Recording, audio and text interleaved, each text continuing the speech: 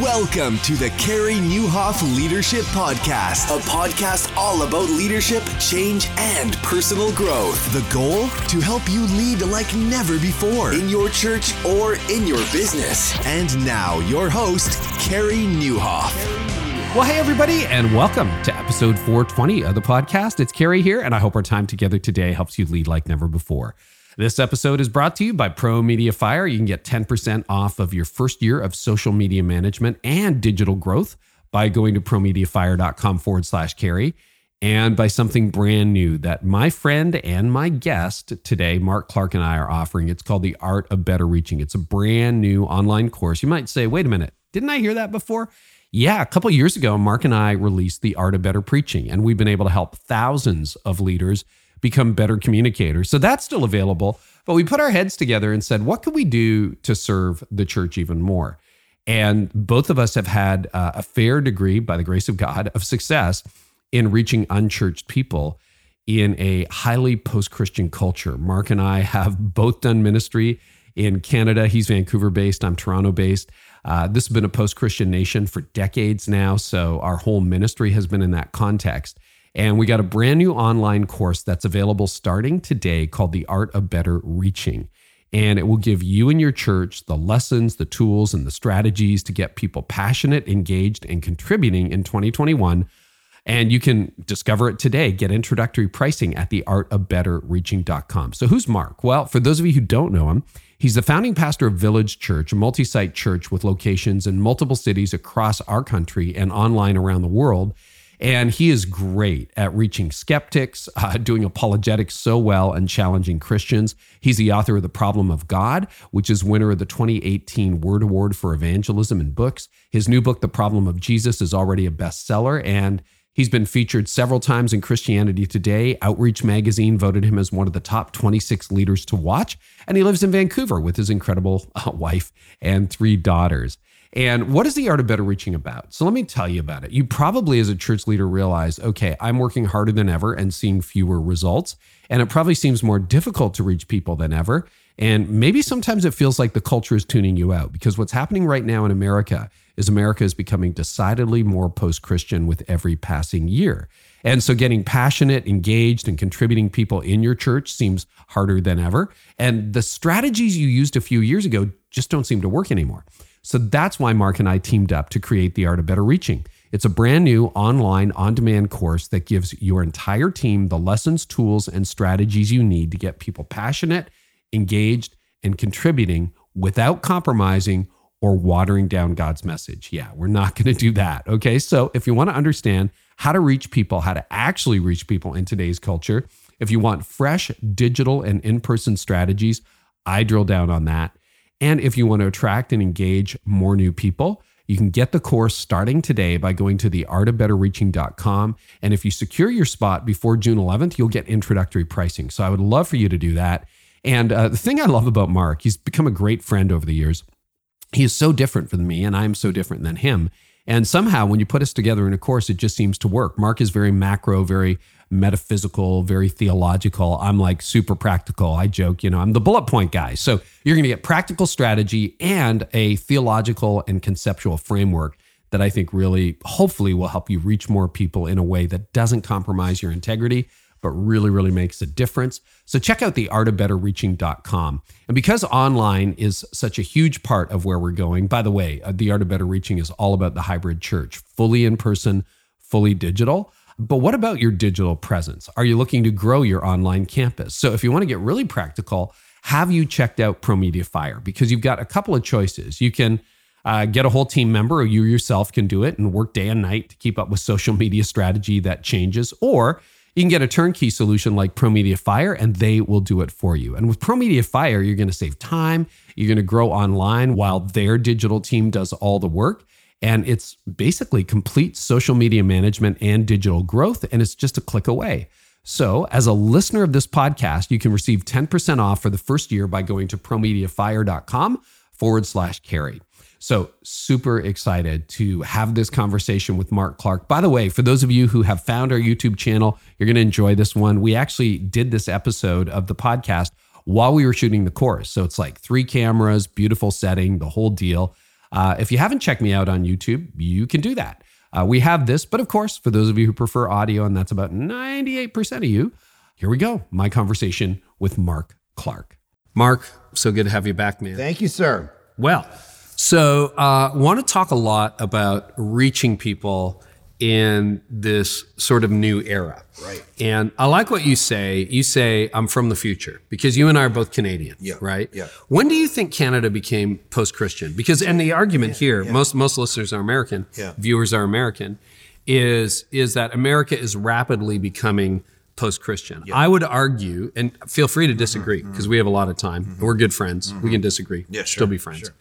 I would argue that America accelerated its post-Christian trend during the pandemic as people change their habits. I just read something this morning, actually, that says 59% of people no longer plan to renew their gym membership. Right. And we know from Barna that 1 in 5 people who used to go to church checked out of church in the first year of the pandemic, et cetera. So here we are, year and a half into this thing, and America is becoming more post-Christian. When do you think Canada became post-Christian? Yeah, it's an interesting question. Mark Knoll wrote a book years ago called Whatever Happened to Christian Canada. And it's a very thin book, but it'd be helpful for viewers, people listening, to be able to go, because our whole kind of conversation about that is like, if Canada kind of reached that post-Christian scenario, and we're trying to reach people in it and being somewhat effective, who knows how you gauge that, there's principles that we can use for people in the States to go like, here's the kind of thing that's working or not working to reach these people in this scenario, right? So anyway, so Knoll talks about the idea that so he points out something crazy. So in Quebec, which I'm not sure all the viewers or listeners would totally know, but that's the French province of Canada. I think it's the second most populated province in the whole country. Yeah, it is. There's 6-7 million people in Quebec. Right. So it used to be one of the highest per capita religious places on planet Earth. Yes, it was completely Roman Catholic. Completely Roman Catholic. So the Jesuits ran everything. The priests ran everything. So that's in let's say the 50s. Yeah. 40s and the 50s. It was one of the most religious places on the earth. Now, fast forward to 2020, 21, it's one of the least. Like we're talking deeply secular. The same levels of Saudi Arabia, I think Mark Knoll points out, per capita of Christianity or something. So it's gone through this kind of change, and that kind of secular impact has gone across Canada for all kinds of different reasons. But I think that's partly what happened in Canada. I think you have, the flurry of things people talk about, whether that's the distrust of institutions in general that came out of the 60s, and sexual revolution and tech revolution and, all kinds of different revolutions that have happened that have created this distrust of authoritarian, and there the church would have had power. Right. So, in some cultures, it's like, I'll become a Christian, become part of the church as kind of the counter religion, the counterculture. In that context, it'd be to become part of the power. And so I think, as we've talked about before, it's like Christianity, power is the place Christianity goes to die. It works best on the margins. It works best among the people who aren't seeking after power. That's why it's growing in Asia and Africa and Latin America and so on. It's where it doesn't have political power. It's where people have to fight for it. So anyway, that's, I think, partly probably what happened. And now here we are. And so, but it's not totally hopeless. You've seen people coming to Jesus. Oh, yeah. We've seen people coming to Jesus. People are interested in these things, and so there is hope. Yeah, and it's interesting to me because I think you can see it happening in strata in the United States. So, for example, the coasts, particularly New England, the Northeast, New York City, and then the whole left coast would be definitely more post-Christian than, say, Louisiana, Mississippi, Texas, that sort of thing. But if you're in the Bible Belt, you see it generationally. Right. You will see that the boomer parents, grandparents are Christians, but the Gen X younger millennial kids or Gen Z younger millennial kids, they're like, no, I really have a different viewpoint of the world. So you minister in Vancouver, BC. You've grown a church to well over 5,000 people now who call your church home from scratch, started it at your house. And a lot of those, you're definitely have some consolidation where people who used to go to other churches now go to your church, but you've seen a lot of conversion growth. You've done thousands of baptisms. You've seen many, many, many decisions for Christ. What would you say are the characteristics of post-Christian culture? Because you and I just filmed a course called The Art of Better Reaching, and you do a couple of units on like the characteristics of post-Christian culture. So just highlight that for us. Yeah. Well, I think there's a plethora of things. I think you have people who have become spiritual but not religious, have really leaned in on the psychology of self-actualization versus theology or philosophy. And so it's like we become pop psychologists. You go into any bookstore, what's the best-selling section bar none? Self-help, right? And so you have people who are into themselves, into self as a priority. And that's what we're kind of speaking into is this, as Keller shared on your podcast recently, if he was planting again in New York City, he would preach about identity a lot. And the reason is it's because people are into this kind of autonomous individual. Who am I? Where am I? What is my place? That's why the Enneagram, I think, is popular, right? It's like, what's my personality portfolio and how do I fit in the world? And what do I have to offer other people? And why am I the way I am?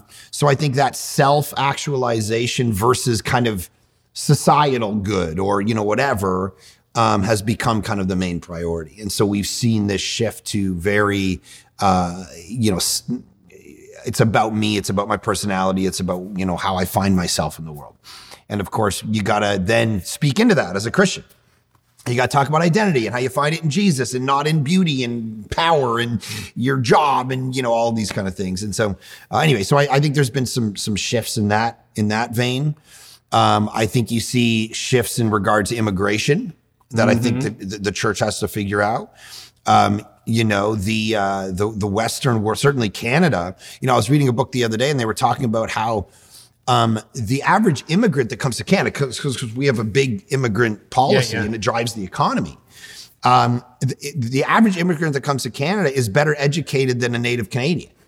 Right? And so it's like, how does the church in Canada, 37 million people all lined up on the border of America, it's like it's trying to knock on the door and get in, or the other way. I don't know, how you see that picture, right? The takeover. Yeah, exactly. And it's like, how does the church in Canada, 37 million people, actually reach those people well? That means some shifts and changes in the way we do ministry and all of that. So I think we have to kind of try to crack that. And you see that in America too, with the declining birth rate, particularly among those born in America, born in Canada, really this is happening around the Western world. It's like a lot of people who were born in the West are just deciding we're not going to have kids. We're going to have one kid. We're going to have two kids. Exactly. And so the only way a population grows long term is via immigration. Now, a lot of that comes with different religious affiliations. And then you get into, Vancouver is very multi-ethnic, multiracial, but you get into the second generation and they're often just as secular as people who are born in Canada. Do you find that as well? Yeah. And I think that, reaching that second, third generation is something that is going to be important. And we got to figure out how to do that. So I think there's a flurry of other things. I think that, the sexual practices have changed. The philosophical questions have changed. The family dynamic. There's so many changes that have happened in Canada that we've seen happen around secularization and different educational things that, there's a whole flurry of things to crack. So why we did the course was like, okay, as a leader, I'm sure you felt this, I'm like struggling, and your listeners and viewers probably are like, how do I be an effective leader to reach a culture that I don't necessarily understand? Yeah. The new culture that we find ourselves in that prioritizes these things and not these things, that thinks this way, not this way, that acts this way, not this way.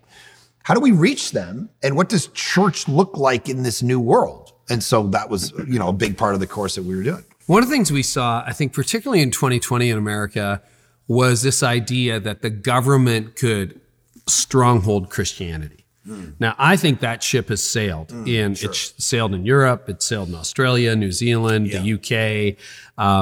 That ship sailed in Canada, etc. What are the pros and cons of thinking that a government can? Because I think that's where a lot of Americans are like, oh my goodness, now what? Like we kind of lost, maybe we'll lose the Supreme Court. Maybe we lose the White House. Maybe we lose Congress. Maybe we lose the state gubernatorial seat. And we've kind of lived in that reality for a while. So what's your take on that? Yeah, I think there's an opportunity because Christianity can show itself to be authentic. I think there's, some negative pieces for sure, culturally, but to speak to the positive ones, I think there's an opportunity where the church, no one hated exoskeleton cultural religious mindsets more than Jesus. Read Matthew 23, right? You build the outside of the... What is exoskeleton? Sorry, I got to ask. Outside of something. Oh, yeah, right? yeah.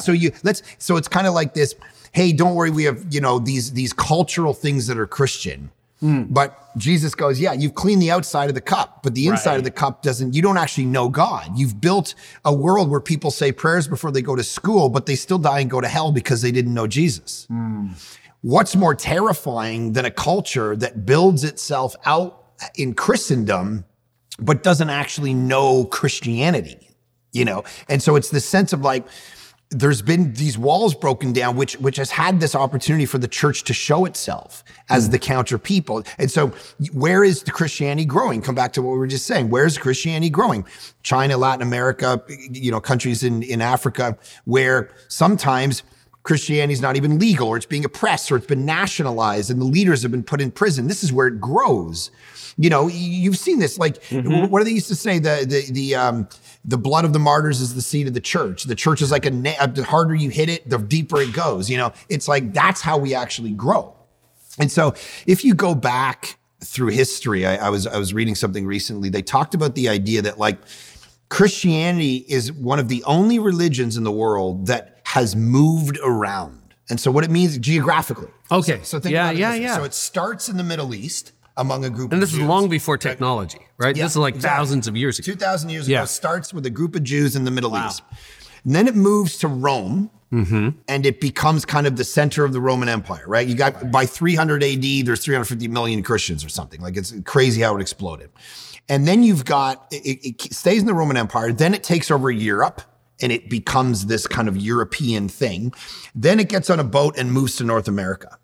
And it becomes the center of Christianity, becomes North America, specifically America itself, right? Now what's happened is it's moved to Latin America, it's moved to Asia and Africa.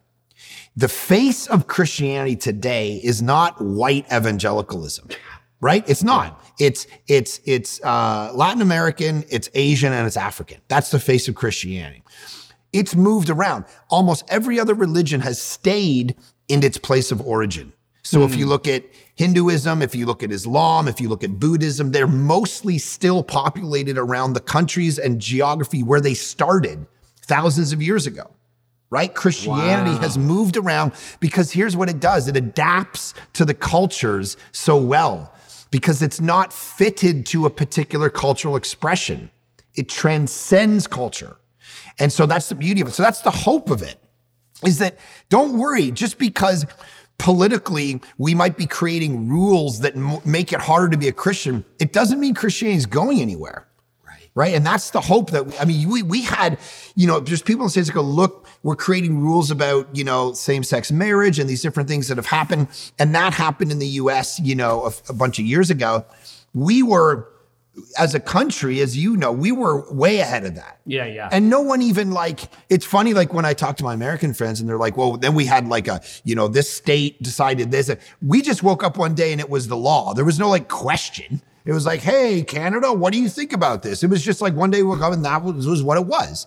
And so because we tend to give our political structures a little bit more power over the communal reality versus we're an individual and we're going to fight for our rights. We have that bit of that Canadian spirit. So anyway, I think that's some of the dynamic, but it's a beautiful hope because it doesn't mean Christianity is dead. It means it has an opportunity to thrive authentically and actually, to your point, reach the generation like my kids that look at Christianity and go, what is that?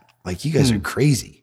And it's like, well, it doesn't have to take that expression. It could take, I've even said this, Village Church may not be around for the next 100, I'm part of a church and it's 200 years old. It's like, that's those people are dead, right? Oh, you're talking about the building. The building is 200 years old.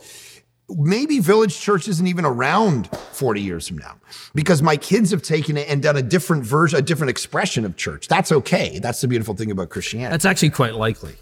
Yeah. If you really think about it, Yeah. right? Or that whether it has a name village, it will not be the expression that you Right. have right now, and that's okay. Totally. Okay, while we're on the subject of culture, one of the things that's really come up over the last year is this whole idea that the Western church is being persecuted. And let's talk about the North American church, right? During COVID, Yeah. it was like churches weren't allowed to meet, so therefore we were being persecuted and discriminated against, et cetera. I'd love your take on that, because I remember, when the Supreme Court in Canada ruled on same-sex marriage, and I was getting lots of people emailing me going, Carey, you got to take a stand. And I'm like, I know where this thing's going. And this was like 15 years ago.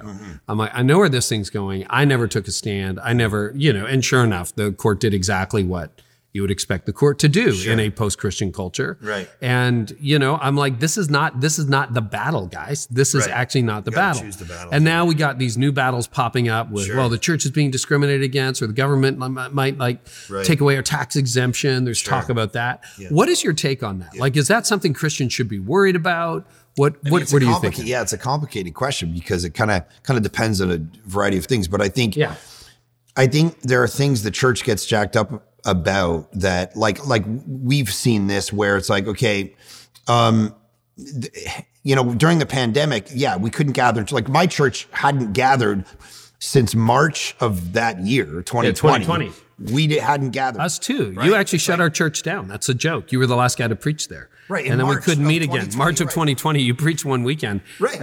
And we've never gathered since. Now, if it was just Christian churches that couldn't gather, or even just religious institutions that couldn't gather, then it would feel like persecution. Right. So if restaurants were open, shopping malls were open, the whole world is open. Everybody except Christian institutions, then it'd be like, okay, we're being persecuted. Let's fight the man. Let's take up, let's go against Caesar and whatever.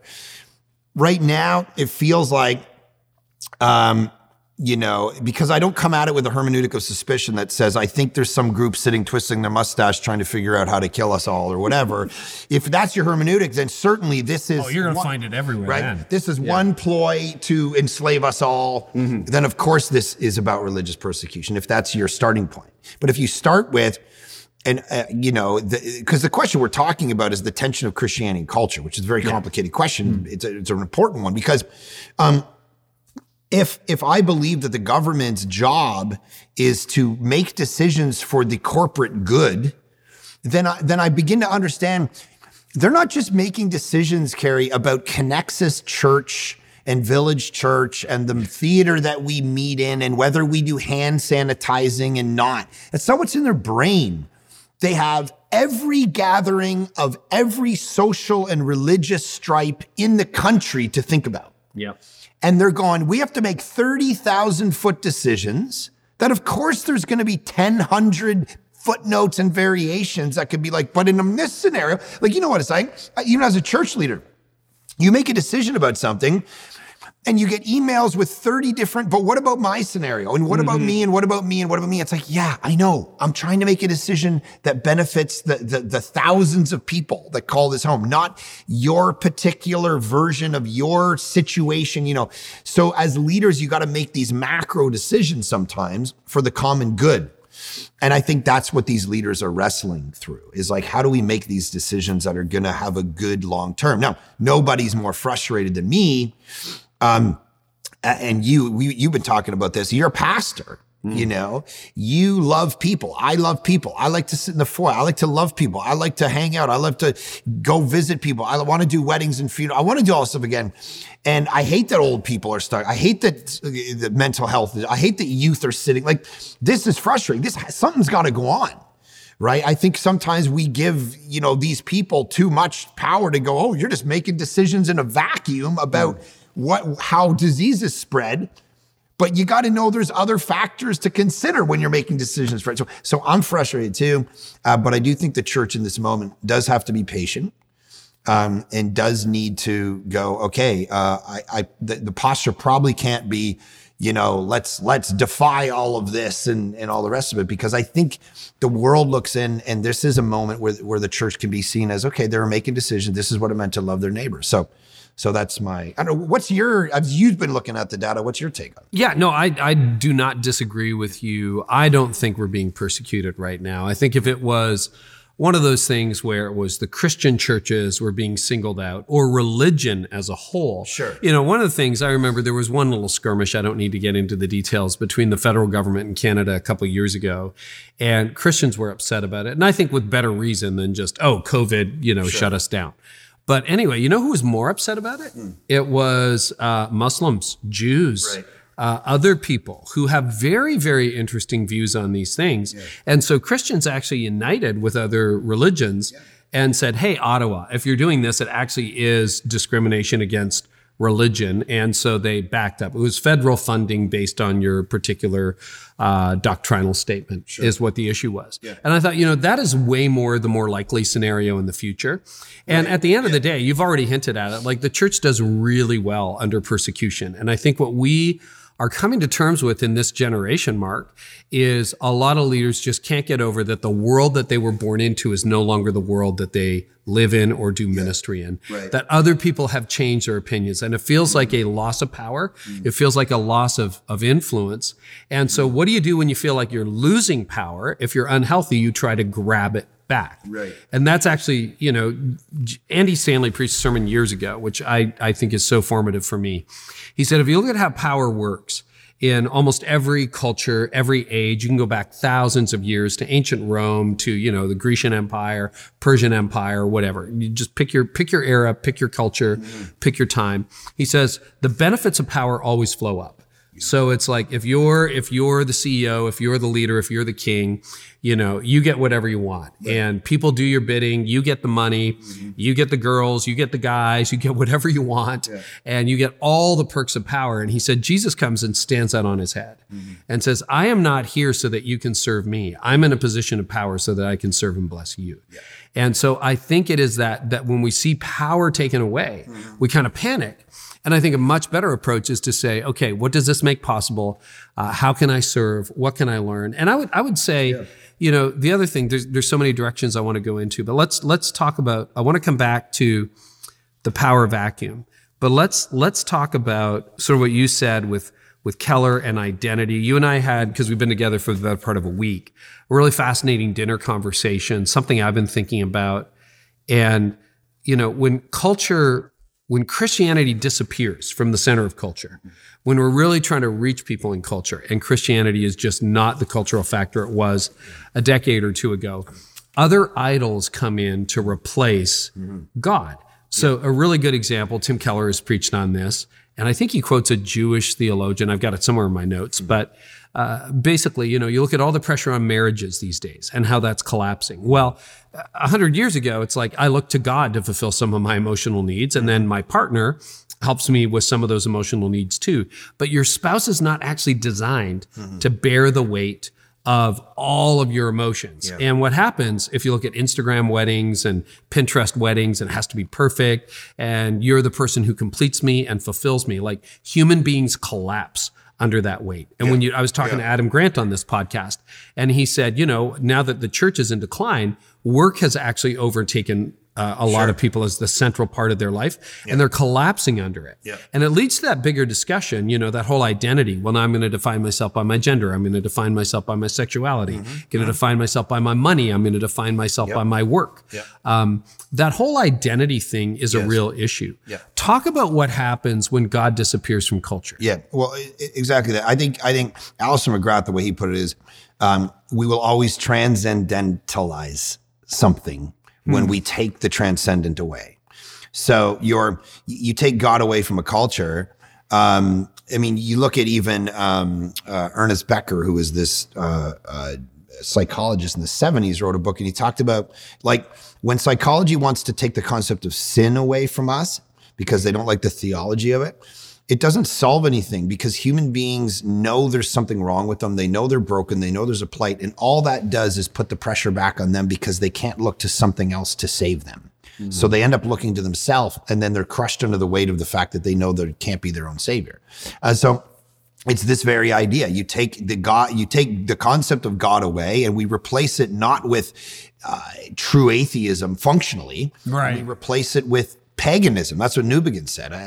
It's not that the secular world means there's no God. It means that we've just replaced the gods with sex, money, power, beauty, family, comfort, work, whatever. And the bottom line is what you just said, that all those things crush you because they can be taken away. I mean, imagine you worshiped beauty and you got a scar across your face. Yeah, you have a car accident and you're never the same. Imagine you worship work and it gets taken from you and you're not successful anymore. Nobody cares anymore. All of these things, these are like, what would I find my identity in? There was a time, I remember this, probably 5 or 6 years ago, I lost my voice.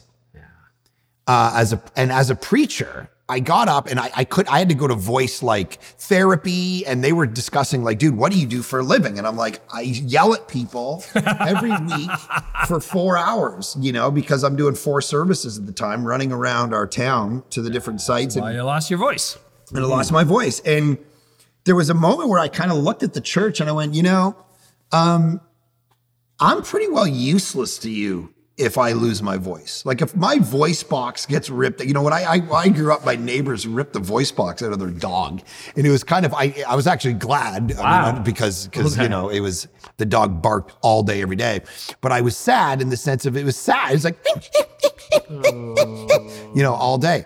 I know. And I'm like, okay, so imagine I didn't have a voice. I'm useless to you, Village Church. Like I can't do anything, whatever. And it's like your identity. Like, Carrie, you talk for a living. No, I know. I thought about that. I think I talk and I write. When I broke my hand months ago now, I'm like, am I going to be able to write? It was so funny because, the surgeons, the plastic surgeon, the physicians, they were like, what do you do for a living? When I told them I was a writer, they're like, oh, you'll be fine. Like, you're not actually a real person like a mechanic or something that uses your hand, right? I'm like, all I have to be able to do is type. Yeah. And so you get these moments in life where these things get taken away, and then you're kind of left to go, who am I? What's my contribution? Meaning or origins, morality, destiny, these questions start coming to the surface, and we have to be able to answer those questions. So I think, coming back to the bigger conversation, we can speak into a culture that doesn't have answers to these things and actually provide them. And that's the beautiful thing that we've seen. And it's effective and it works to go, guys, I'm going to give you answers to the vision of your life questions that you have nothing to die for. You have nothing to live for. You don't know. Years ago in Vancouver, the Canucks lost a hockey game, and they burned down the city. They did this massive riot, and they burned down the city. And you know what I did the next Sunday? I got up and I looked out and I said, you know who burned down our city? Young men with no vision. And the culture's not giving you one. Your college never gave you one. Your parents never gave you one, but I can give you one. I got a guy you can follow that you can give everything up for. You can die for him. You can put all your energy and time into it. This is a vision for your life. You have no mission. You have no understanding about what your place is in the world. And so what do? They take all that energy and all that time and they corrupt and destroy themselves and the culture around them rather than bringing shalom. Right?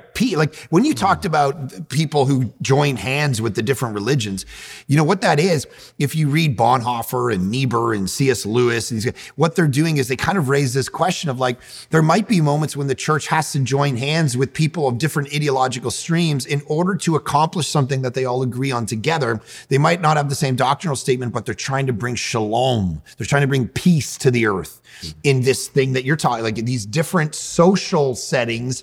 This is kind of the tension of being in the church right now, right? So I think it's fascinating that we figure out how to do that well. So we're in this place where that, I think, is a fairly good description of post-Christianity. You get into a lot more detail inside The Art of Better Reaching, but it can leave a lot of people feeling hopeless. If they're like, oh my goodness, if this is where it's going, and it's just going to get worse, which arguably it will be. Sure. People are like, what do we do? Just pack it in? Like, do we go home? And yet you've managed to create a church, and we've done it to some extent as well, where we're reaching thousands of people every weekend who are hungry for the message of the gospel. Yeah. How does that happen? Like, because you're not, you can get into the place where you're like, well, I got to change the message. I just have to basically change my theology. Right. To update it. Yeah. I would argue that the culture is looking for an alternative to itself, not an echo of itself. And I would have a hard time changing it. But like you're doing that, you're challenging young men who burned down the city going, you guys have no vision. And they're all lining up. You guys have no vision. You got no vision. You're sitting around there being lazy, losing your whole Gary's life. impersonation of That's me. my Mark impersonation. Yeah. But you're doing that, and yet they're lining up. They're lining up to hear that message. It's very counterintuitive. Yeah. How do you speak into a culture then that is that post-Christian and appears to be that far from God? Yeah. Well, I think, and we talk about this in the course about you got to be able to do it authentically. People, they're. So what does that mean, authentically? Well, they've been through Christianity and out the other side. And it's not like you're coming into a jungle and speaking it to them for the first time ever. And they go, oh my goodness, this is such a beautiful idea. A man, came and died for me in my place and rose again. And this is crazy. I should give my life to this. Like, that's the pure beauty of the gospel. What they're hearing is they're coming out the other side of it going, oh, I've already been, and they're going Christianity. The hypocrisy, the institution, the power grabs, the gender problem, all this stuff. I don't want all that. They don't want all the trappings. And so what you got to try to do is clear all that away and go, Jesus. The issue is Jesus. You reject this based on Jesus. Don't reject it based on the bad fumblings of the people who tried to follow Jesus. And so authentically means that we as leaders try to embody, here's my life based on the grace of God. I'm not perfect. I'm not the hero of this story. I'm not the hero of this church. Jesus is, So I constantly look at my people like, don't look at me. I'm not going to slide down the fire pole and come rescue you from all your problems. I got 3 girls I got to try to raise. Be the church to each other. Like, don't look at me all the time. Like, I'm busy. It's like, let the church be the church. I don't want to be the hero of your story because I'm going to fumble it. And most of my stories are stories about times where I fumble it. Times where I make mistakes. So that's authenticity, being honest. I think that's the currency we have in this moment is be honest, because then they see this guy's dependent on the grace of the gospel too. He's not a perfect person trying to lead us from a place of perfection. Right. He's a co-laborer in grace and trying to, I have often, and I don't know why, and at some point I assume I'll probably write this book, but in the midst of talking about what's the next kind of thing I want to tackle, one of the things that comes up, and we were kind of joking about it, is like the title of a book for me is like, I love Jesus, but I swear a little. And it's like reflections of a pastor who's, trying his best, but basically bringing together the whole theology of grace and stories. Like we've talked about, the people who are on your podcast who get some of the most downloads are people who have fumbled and people who are like, they have limps. And it's like, that's what the world connects with. Yeah. It's leaders that have made mistakes and they're broken and they're trying to figure it out, because people, they don't want the perfect hero. They want the hero that's gone through the cross and come out and raised from the dead on the other side. They don't want just the guy who's never had problems or the girl who's never had problems. The point is, we got to let people into that. And I think that's the power of it. So anyway, so there's an authenticity, and you would say that theologically, we don't need to get into details, but you would be rather orthodox theologically. Yeah, and I think as you have studied this, and I've looked at this, where in Canada and in the United States and across the world, the denominations that go away from Orthodox Christianity, being centered theologically on the Bible and the gospel, and they die. Yeah. The bottom line is they die. Jesus rose from the dead in your heart, but not in reality. No one gets up early and dies for that. No one gives their money to that. No one gets their head chopped off for that in the first century. Right. No one gets pulled apart by lions for, hey, Jesus walked on water metaphorically. He would have totally sunk, but don't worry about it because miracles have some heavenly meaning for your earthly life. Like, what?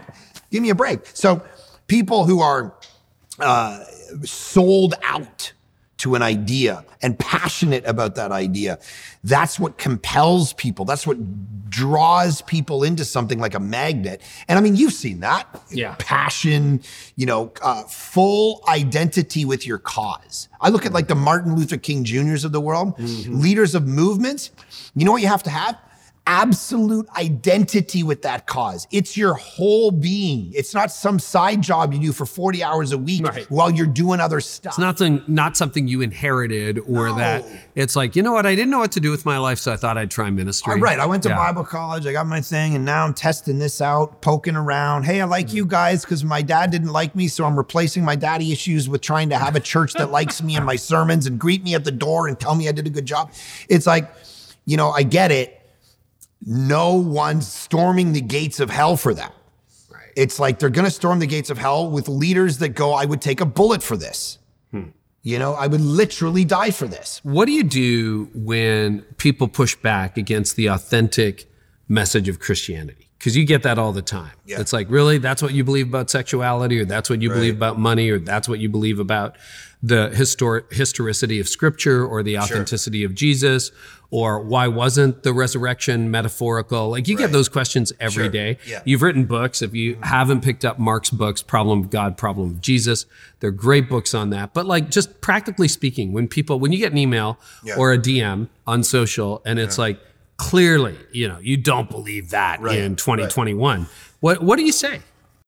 Part of it is getting people to, you got to push back a bit and get them to ask the question why they disbelieve it.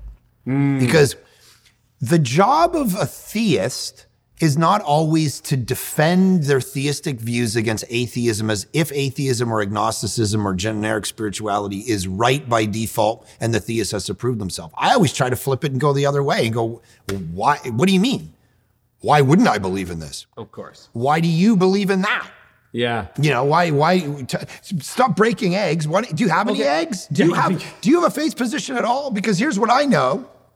Every time you say to me, this is silly, and one of your family members dies after suffering for 2 years in the hospital, you think that they're not suffering anymore. But how do you know that? Because you have a faith position, a metaphysical belief about what happens to a soul in the afterlife, which is it disappears and there isn't a soul. But that's a faith position because you don't know. So why do you have a faith position that you assume by default is true when you just made it up by sitting around having dinner and you're just taking ideas and what feels good? I have one based on a book that's got this many authors, this much history. I have ideas that have been tested. You have ideas you came up around the dinner table. So let's talk about that. And how do people respond to that when you tell them that? Okay, good point. Whatever. On a DM, of course, they don't tend to just come to Jesus overnight. They don't come to Jesus over DM. But no, that's really interesting. They go, screw you, bro. You don't even know what you're talking about, and I hate you and your voice. That's usually the response. But as I build relationships with people or people at the church, they begin to question why they believe what they believe. Yeah. And then some of them, if they're sincere in their journey, will replace bad ideas with good ideas. And that's what I think our posture partly needs to be. We're living in a world of ideas. We've talked about this a lot. Yeah. We're living in an idea where people are exchanging ideas everywhere, whether that's long form podcasting or on YouTube or whatever. It's all ideas, right? Like, what's the kid? My kids were talking about some kid on YouTube that makes $12 million a year to review toys. And it's like, man, I got a long job, man. Like this kid is cracked. These are ideas that go viral, social epidemics that tip. And they're all idea-based in a sense. And Christianity should be right in the midst of that conversation. Yeah. Because for 2,000 years, it's been what I would say the best idea in the marketplace of ideas, bar none. It's what built hospitals. It's what built universities. Yeah. It's what built philosophy. It's what built science. So why are we abandoning it as if it's dumb? And here's what people don't understand. People don't understand that, because you read what's happening in the press, you read what's happening among your friends, and they're like, I don't believe it anymore, all the deconversion stories, et cetera, et cetera. Sure. But most people are 3 questions away from their worldview collapsing. Right. Yeah. That's true of Christians, right? Mm-hmm. It's like, why do you believe in the resurrection? Well, because, the Bible says so. Why do you believe in the Bible? It's like, well, because the Bible says so. Well, why do you? And then it's like, I don't know. I don't know.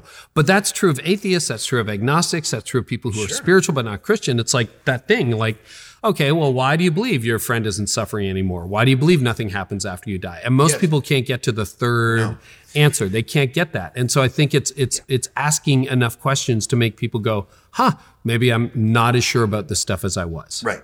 And I think it was D.A. Carson. I'll probably hack this, but just thinking about it now, he said something like, the first generation one, because it's the question of, do you want to actually continue teaching the Bible and theology? Will that work anymore? We were talking about that. Or do you abandon theology and just kind of ride your unicycle around and try to attract people to your church? And it's like, no, you got to teach the Bible because it's the power of God unto salvation. It actually works. But Carson said, if you don't do that, if you pivot away from that, he says, the first generation is going to assume that people just know Christianity. And so they'll go on the second generation will question it. And the third generation will just walk away from it. And it's this idea that like, no, you actually do every generation have to come back to biblical, theological thinking, philosophical worldview building thinking, and not just assume it and move on to praxis and behavior. And so that's one of the things that we did in the course. So let me just flip the script a little bit for you. You, in this course, taught some amazing stuff practically about how to get leaders in churches to reach people in the post-Christian world that we find ourselves in. What are kind of two or the three big things that you were like, couple of big, these are the big things we have to nail? Ideas I got to really double click on that I was excited. We are still obsessed with attendance, and attendance in the online world has become views, right? So it's all about like, wow, did 1,000 people watch your video? Did 10,000 people watch your video? 100,000? How can this go viral? And so we kind of break down some of the stereotypes in that. And what I found about content as a content creator is that content in and of itself, it's a great way to get your message out there, but most people are missing it. So I got a unit in the Art of Better Reaching on what I call the digital engagement funnel.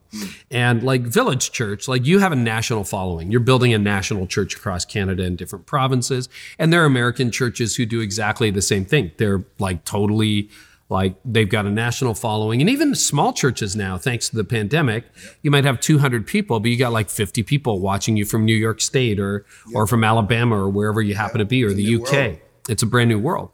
But what a lot of people don't do is they think, oh, because you're watching my sermon, you're part of my church. That's not actually true.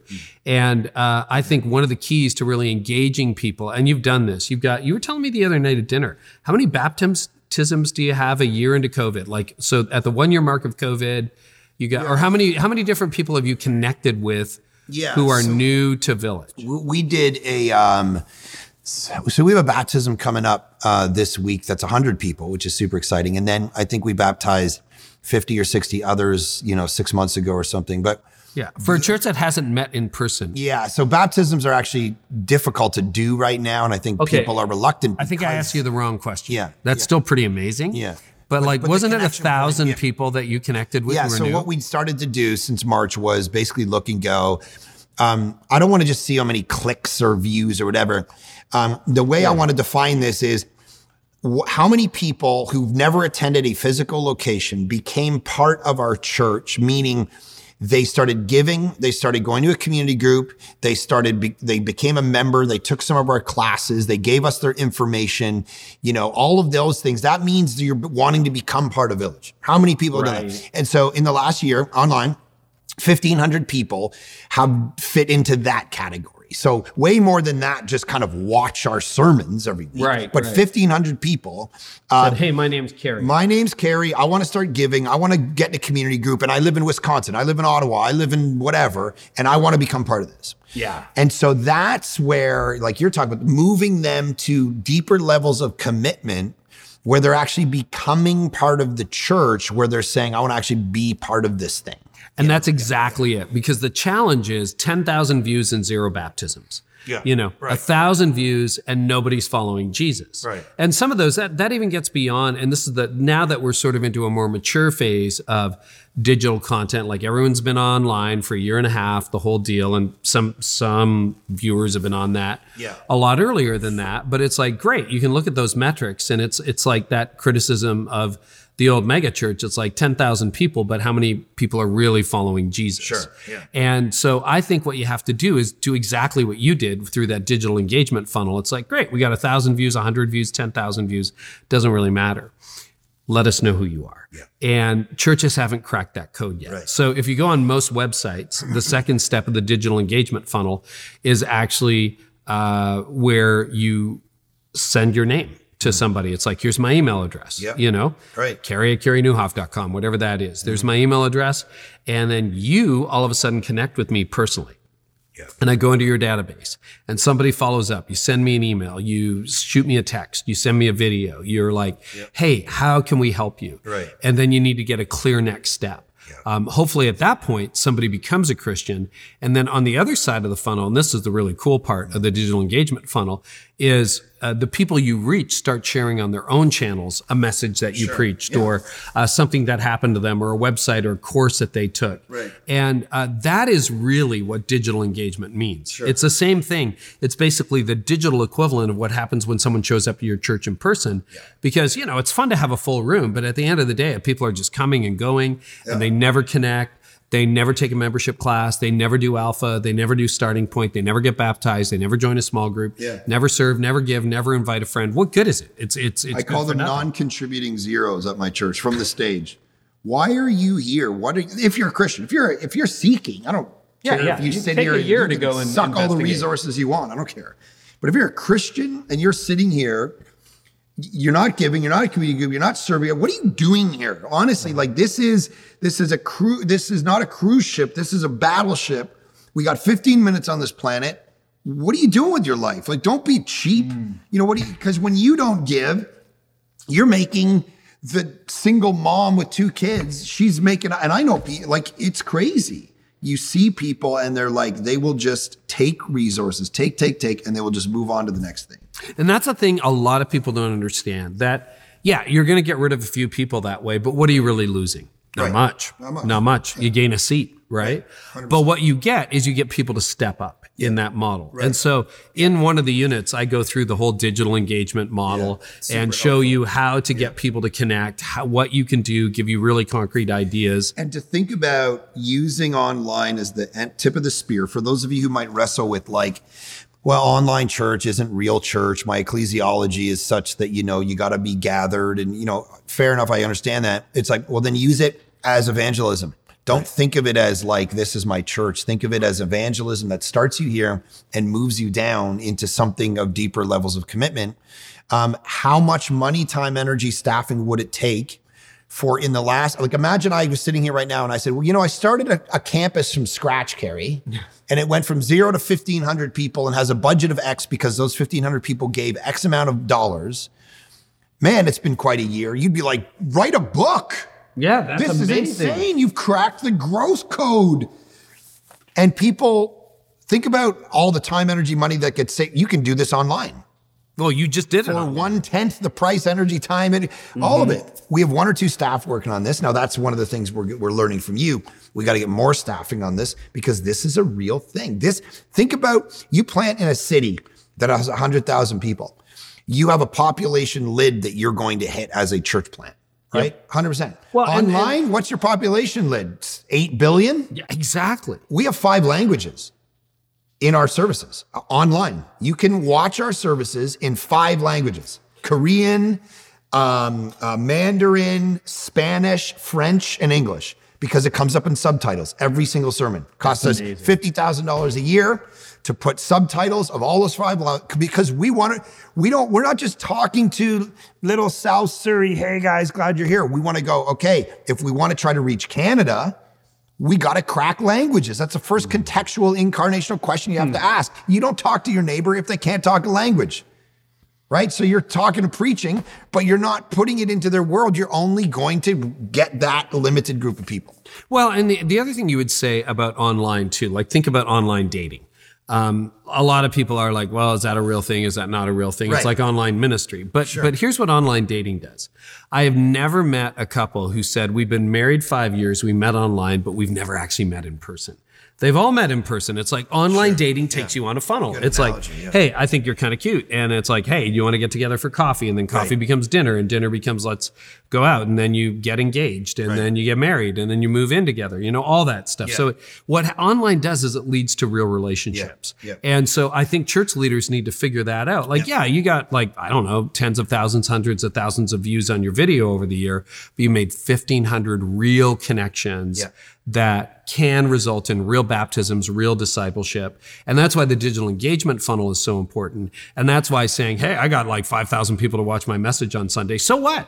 Like if it could result in 0 baptisms, and you could be the leader with 100 people who see a message. But if you've got an engagement funnel working and 10 of them actually make a connection with you, and 2 of those get baptized and 3 of them give their life to Christ, and down the road, you're making a lot of progress. And I think that's what people really have to understand that we don't understand. But there is still this disparaging of digital ministry. But think about this too, right? Like your new front door. We always talk about, ministry starts with the sermon. No, it doesn't. It starts in the lobby. No, it doesn't. It starts in the parking lot. No, actually, it starts on your website. It probably starts even on YouTube or your social media now.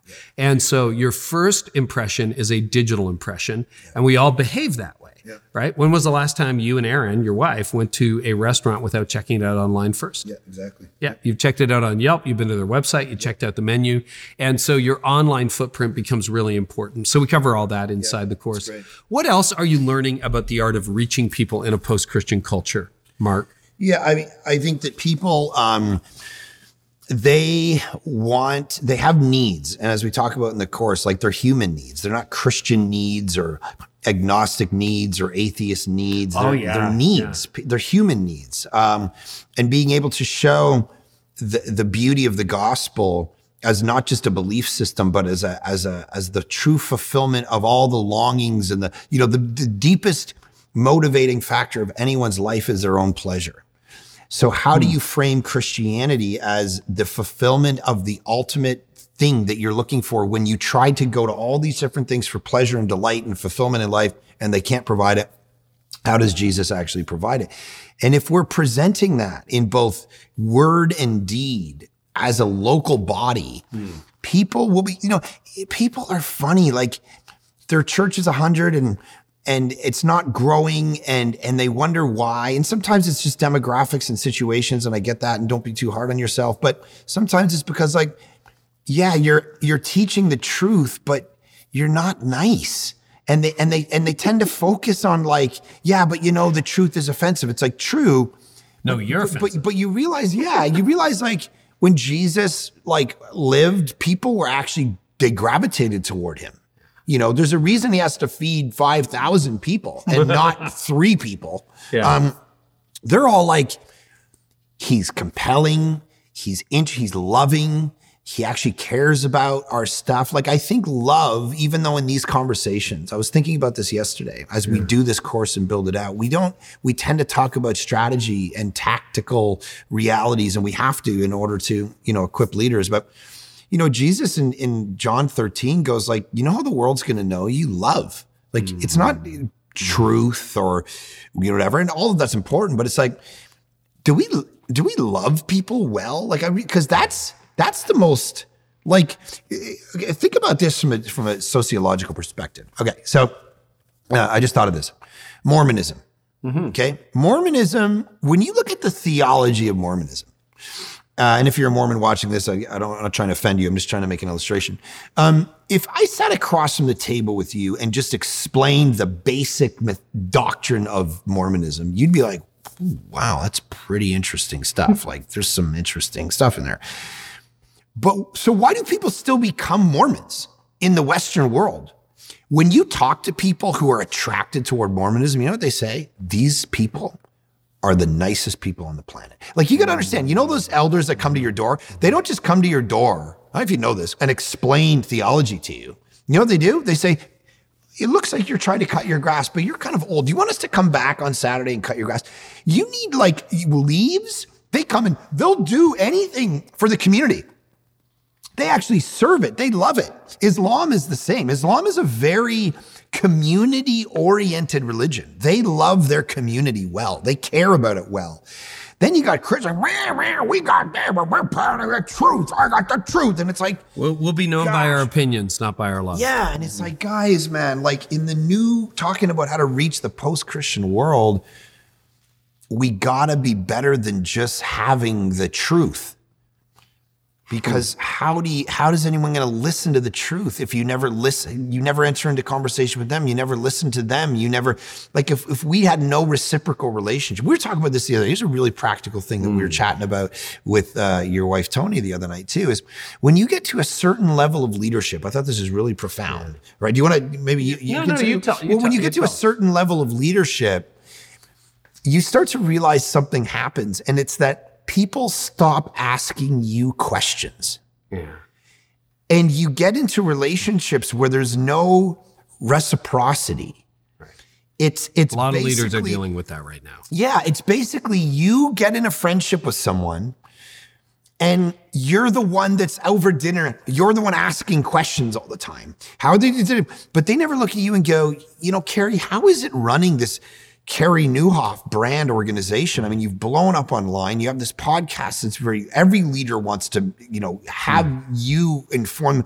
You've done such a great job leading and founding this church for 30 years, all this amazing thing. Carrie, I'm just wondering what you're doing or what are you struggling with or whatever. It's rarely that directed. And, it's like, how hard is it for you to really care about them if they're never really listening to you? You're constantly listening to them.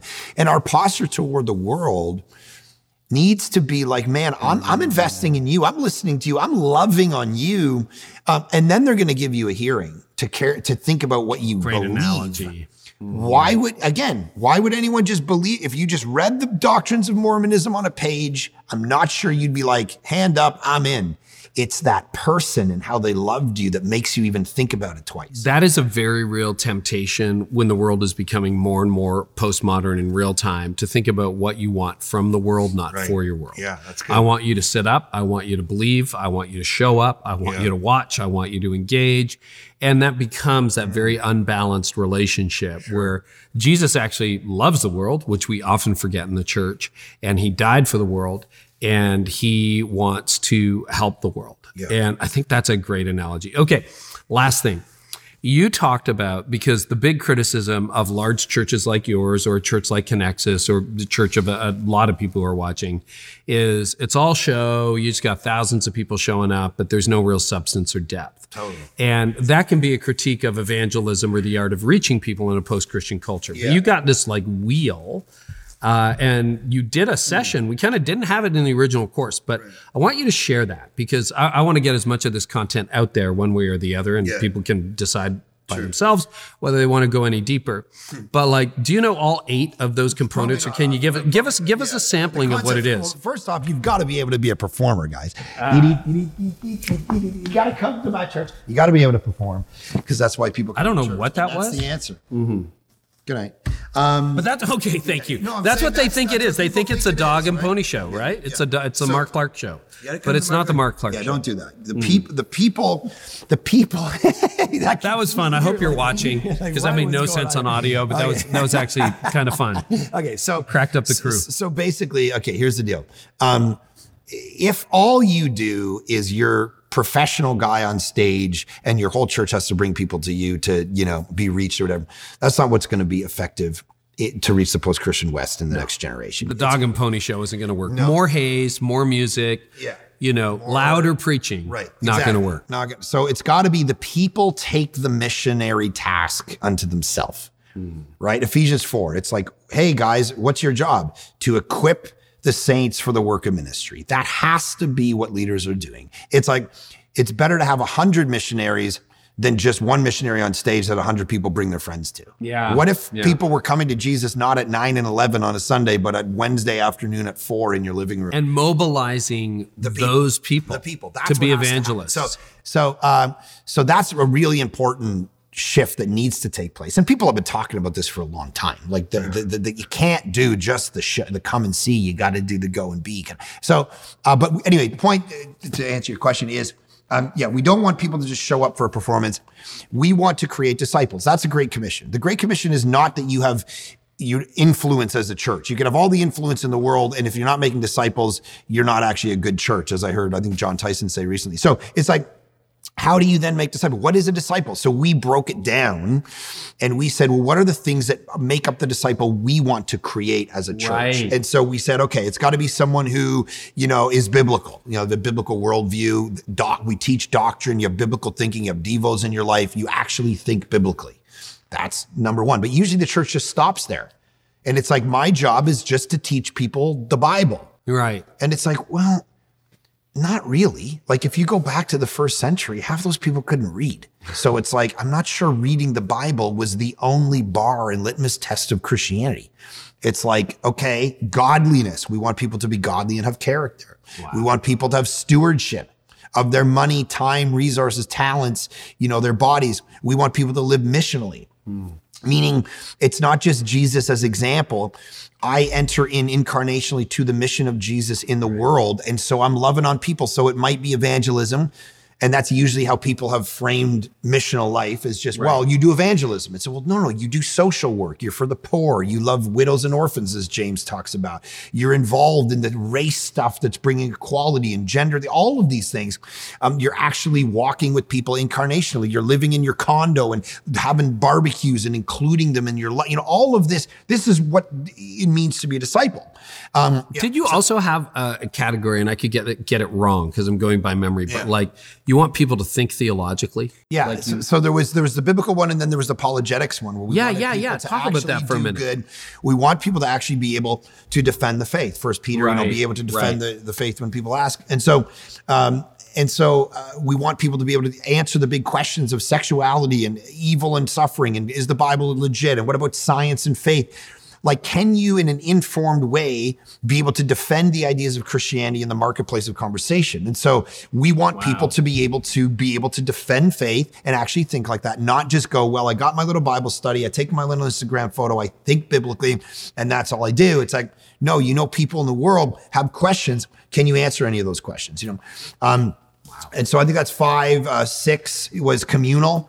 We want the church not to just be individual, but communal, both locally and globally, understand themselves, that just saying a prayer and moving on with your life, raising your hand, living, looking at the television, that's not actually the biblical form of Christianity. It's like temple, body, family. These are the images the New Testament gives. You got to bring your own gifts. You got to allow yourself to be called out. You got to come under leaders. You got to have church discipline. All of these things need to be part of what a actual disciple is in the world. If you want a fully rounded person that's actually like, okay, now I know kind of a target to shoot for. What impressed me about that is how robust it was, because historically it's been evangelism or discipleship. And I've always said, no, it's both. It's You can't have, a lot of churches are like, well, we just make disciples. It's like, you haven't reached anybody in 5 years.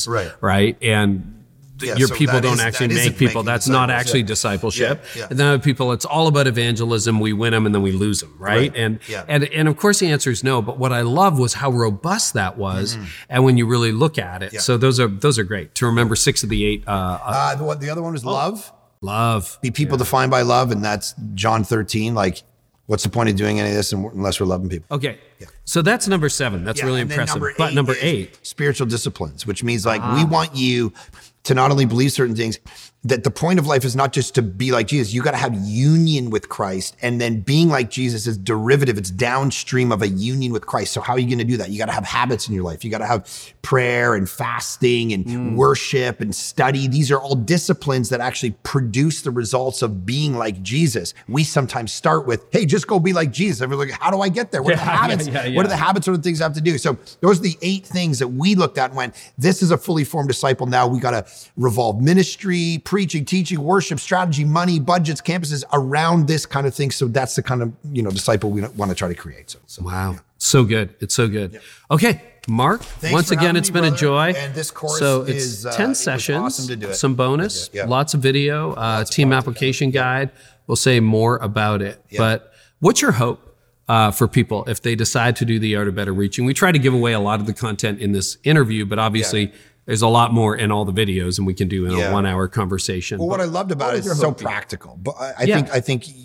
Well, you bring the philosophical, I bring the practical. You were very practical, but you're also practical. Very tactical, and you brought the philosophy and theology to it too. I think that balance will help people like actually have things that they can do to go, I'm going to do this differently next month in my church. It's going to affect ministry, methodology, how we do, all these things. So I think it'll help people. And that's my hope for it, that it actually helps make us all better at reaching the post-Christian world that we find ourselves in right now, because things have shifted, things have changed, and sometimes we don't know what to do. And sometimes we're distracted, and sometimes we feel like we're not the right leader to be effective at this task.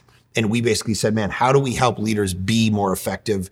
No matter how gifted they are, how skilled they are, no matter how big their church is, how do we practically help them actually reach their neighbors, their town, their city, whatever it is? So, well, yeah. And my hope is it really does help you reach more people. Yep. Mark, once again, Thank a real you, sir. joy to go Yep. deep on a project Thanks, like this brother. with you. Yep. You know, It's a joy. standing invitation to come back. Yep. Thank you, sir. A lot of fun. Man, I get so excited with Mark. I think he is 40. So as sort of an emerging leader that's really coming into his prime, I just get so excited about what would happen, 20 years down the road if he just continues to think like he's thinking, learn like he's learning. I get excited about some of the next generation leaders that are emerging and really coming into their prime these days. And it's a real privilege to be able to work with Mark. And we produced, as you know, The Art of Better Reaching. So you've heard all about it. If you haven't checked it out, go to theartofbetterreaching.com. You're going to get some introductory pricing.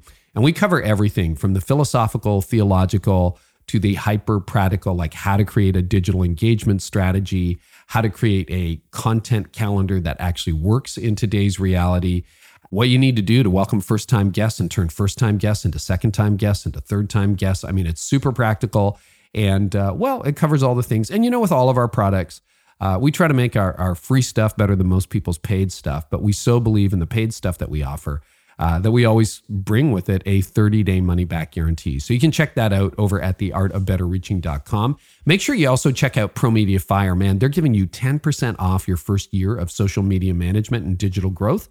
And you can just go to promediafire.com/Carey to learn more. Subscribers, you get all this stuff automatically. And next time, wow, a really heartfelt conversation with Christine Kane. Yeah, it got real. Here we go. You're like, you may as well, Carey, paint a target on your head and get up every morning and go, well, here we go, because it's not a matter of will I offend anyone today? It's like even doing the work of justice. I mean, this is not even talking about, standing up and proclaiming some of the claims of our faith, which in today's culture, depending on who you're talking to, can appear either bigoted or narrow or even dangerous. So yeah, if you need some encouragement, if you want to hear the heart of a leader who has felt what you feel, you don't want to miss Christine Kane. Gordon McDonald, oh my goodness, I just did that interview. He's coming up. We've got Greg McEwen, Anthony O'Neill, Ed Stetzer, Chris Hodges, Louis Giglios, Pete Scazzaro, Juliette Funt, Chris McChesney. So many people. I'm so excited for this year's episode. I hope it's our best ever. And thank you for sharing these episodes, for letting people know when it made a difference in your life. And it's just a privilege that we get to do this every single week. Now, I got a What I'm Thinking About segment. And what I want to talk to you about, I want to take you a little bit deeper into some of the content that we cover in The Art of Better Reaching. And I want to talk to you about how you can actually attract the people who are watching online. So I break this down in a lot more detail inside The Art of Better Reaching, but I want to give you a little bit more of a sneak peek. So there's something in the digital engagement funnel that I talk about in session 7 of The Art of Better Reaching, where I say, there's an offer you need to make. Now, a lot of churches are not yet doing this, but I would encourage you, if you're a church leader, to get moving in this area quickly. So most people say, hey, I'm on social media. It's awesome. Look at us. We got our videos on YouTube. We got a social media channel. We got 100 followers, 1,000 followers, 10,000 followers, whatever. But the challenge with the online world is none of those are really relationships yet, right? So how do you turn an anonymous viewer into a real relationship? Well, one thing is, when somebody likes you, follow them back. When somebody follows you, follow them back. You might DM somebody. But the real connection happens when you create an offer on your website or some site, okay? It could be an ancillary site as well. That actually helps you capture either their cell phone number or their email address. Seth Godin calls this permission marketing, and it's all over the internet. I mean, if you go to CareyNewhoff.com, guess what you're going to get? You'll get a little dialog box that pops up, and it says something like, get the free preaching cheat sheet now. And then you enter your email, and away you go. And, Seth Godin calls that permission marketing. And what that gives you the ability to do is build a relationship. That person gave you permission to talk to them. Now, you don't want to abuse that, but how did we grow an email list of over 80,000 people who hear from us on a regular basis? That is through those opt-ins, and your church can do the same thing. So I want to give you some ideas on how to create an offer that actually delivers value. And I just want to say, you heard me say it earlier, I want my free stuff to be better than most people's paid stuff. So don't just like whip something off in 10 minutes and go, oh, here's your freebie. Now I got your email address. That is not the point. You really want to serve people. If you don't serve people, it's going to be a short-term strategy. It's going to end up costing you more than it helps you. And you're going to lose credibility and trust. So you want to create something of real value. And if you've ever opted into one of my lead magnets, one of my offers, I hope you feel well served. We want to produce really, really good content. So anyway, helpful free content. Here's some ideas. You could do a checklist. Think about real estate agents, right? It's like 5 things or 15 things you should know before you sell your home, right? It's like, here's your checklist. Okay, have we cleaned out the garage? Have we got a staging company to do this? Have we weeded the flower beds? Whatever that happens to be. But if you're trying to sell your house, like that's actually helpful. Could be a checklist of something like we do the preaching cheat sheet, right? Which is a checklist to run your message through. It could be a relationship checklist. It could be a parenting checklist. It could be something like that. You could offer a free video series. Mark and I did this for the Art of Better Reaching. We actually filmed, it cost us money, but we actually filmed a professionally shot teaching series that was absolutely free. It gave you a real report on how your church is positioned to reach people today and beyond. It also gave you a free teaching series. So Mark and I took some time. We gave away free content, real content. You don't ever have to buy our course. That's fine, but it's there for you because we want to over deliver on value. Another thing you can do is a mini course. I'm doing that with my book launch this fall where I'm offering a masterclass for free for anybody who pre-registers. And again, I'm going to invest in that. That's not going to be me and my iPhone. It's going to be like a professional crew. We're going to over deliver in value. And a lot of you or some of you have resources to do that. And if you don't, use your iPhone and buy a $100 microphone. Okay. It'll work. It'll work. So you can offer a course. You can do an ebook. You can do those. I think you have to be careful with those because often ebooks can be something you just rattle off really quickly. It doesn't deliver value, but you want to make sure that you're really delivering value. Cheat sheets, we already talked about, or free PDF. One of the lead magnets that I created for my company was just a 5 questions every great manager asks. And it's something you can walk into your one-on-one meetings. And it's basically a meeting framework. It's a meeting guide on how to have better meetings. So those are just some ideas. I've seen people offer free courses. Churches offer free courses.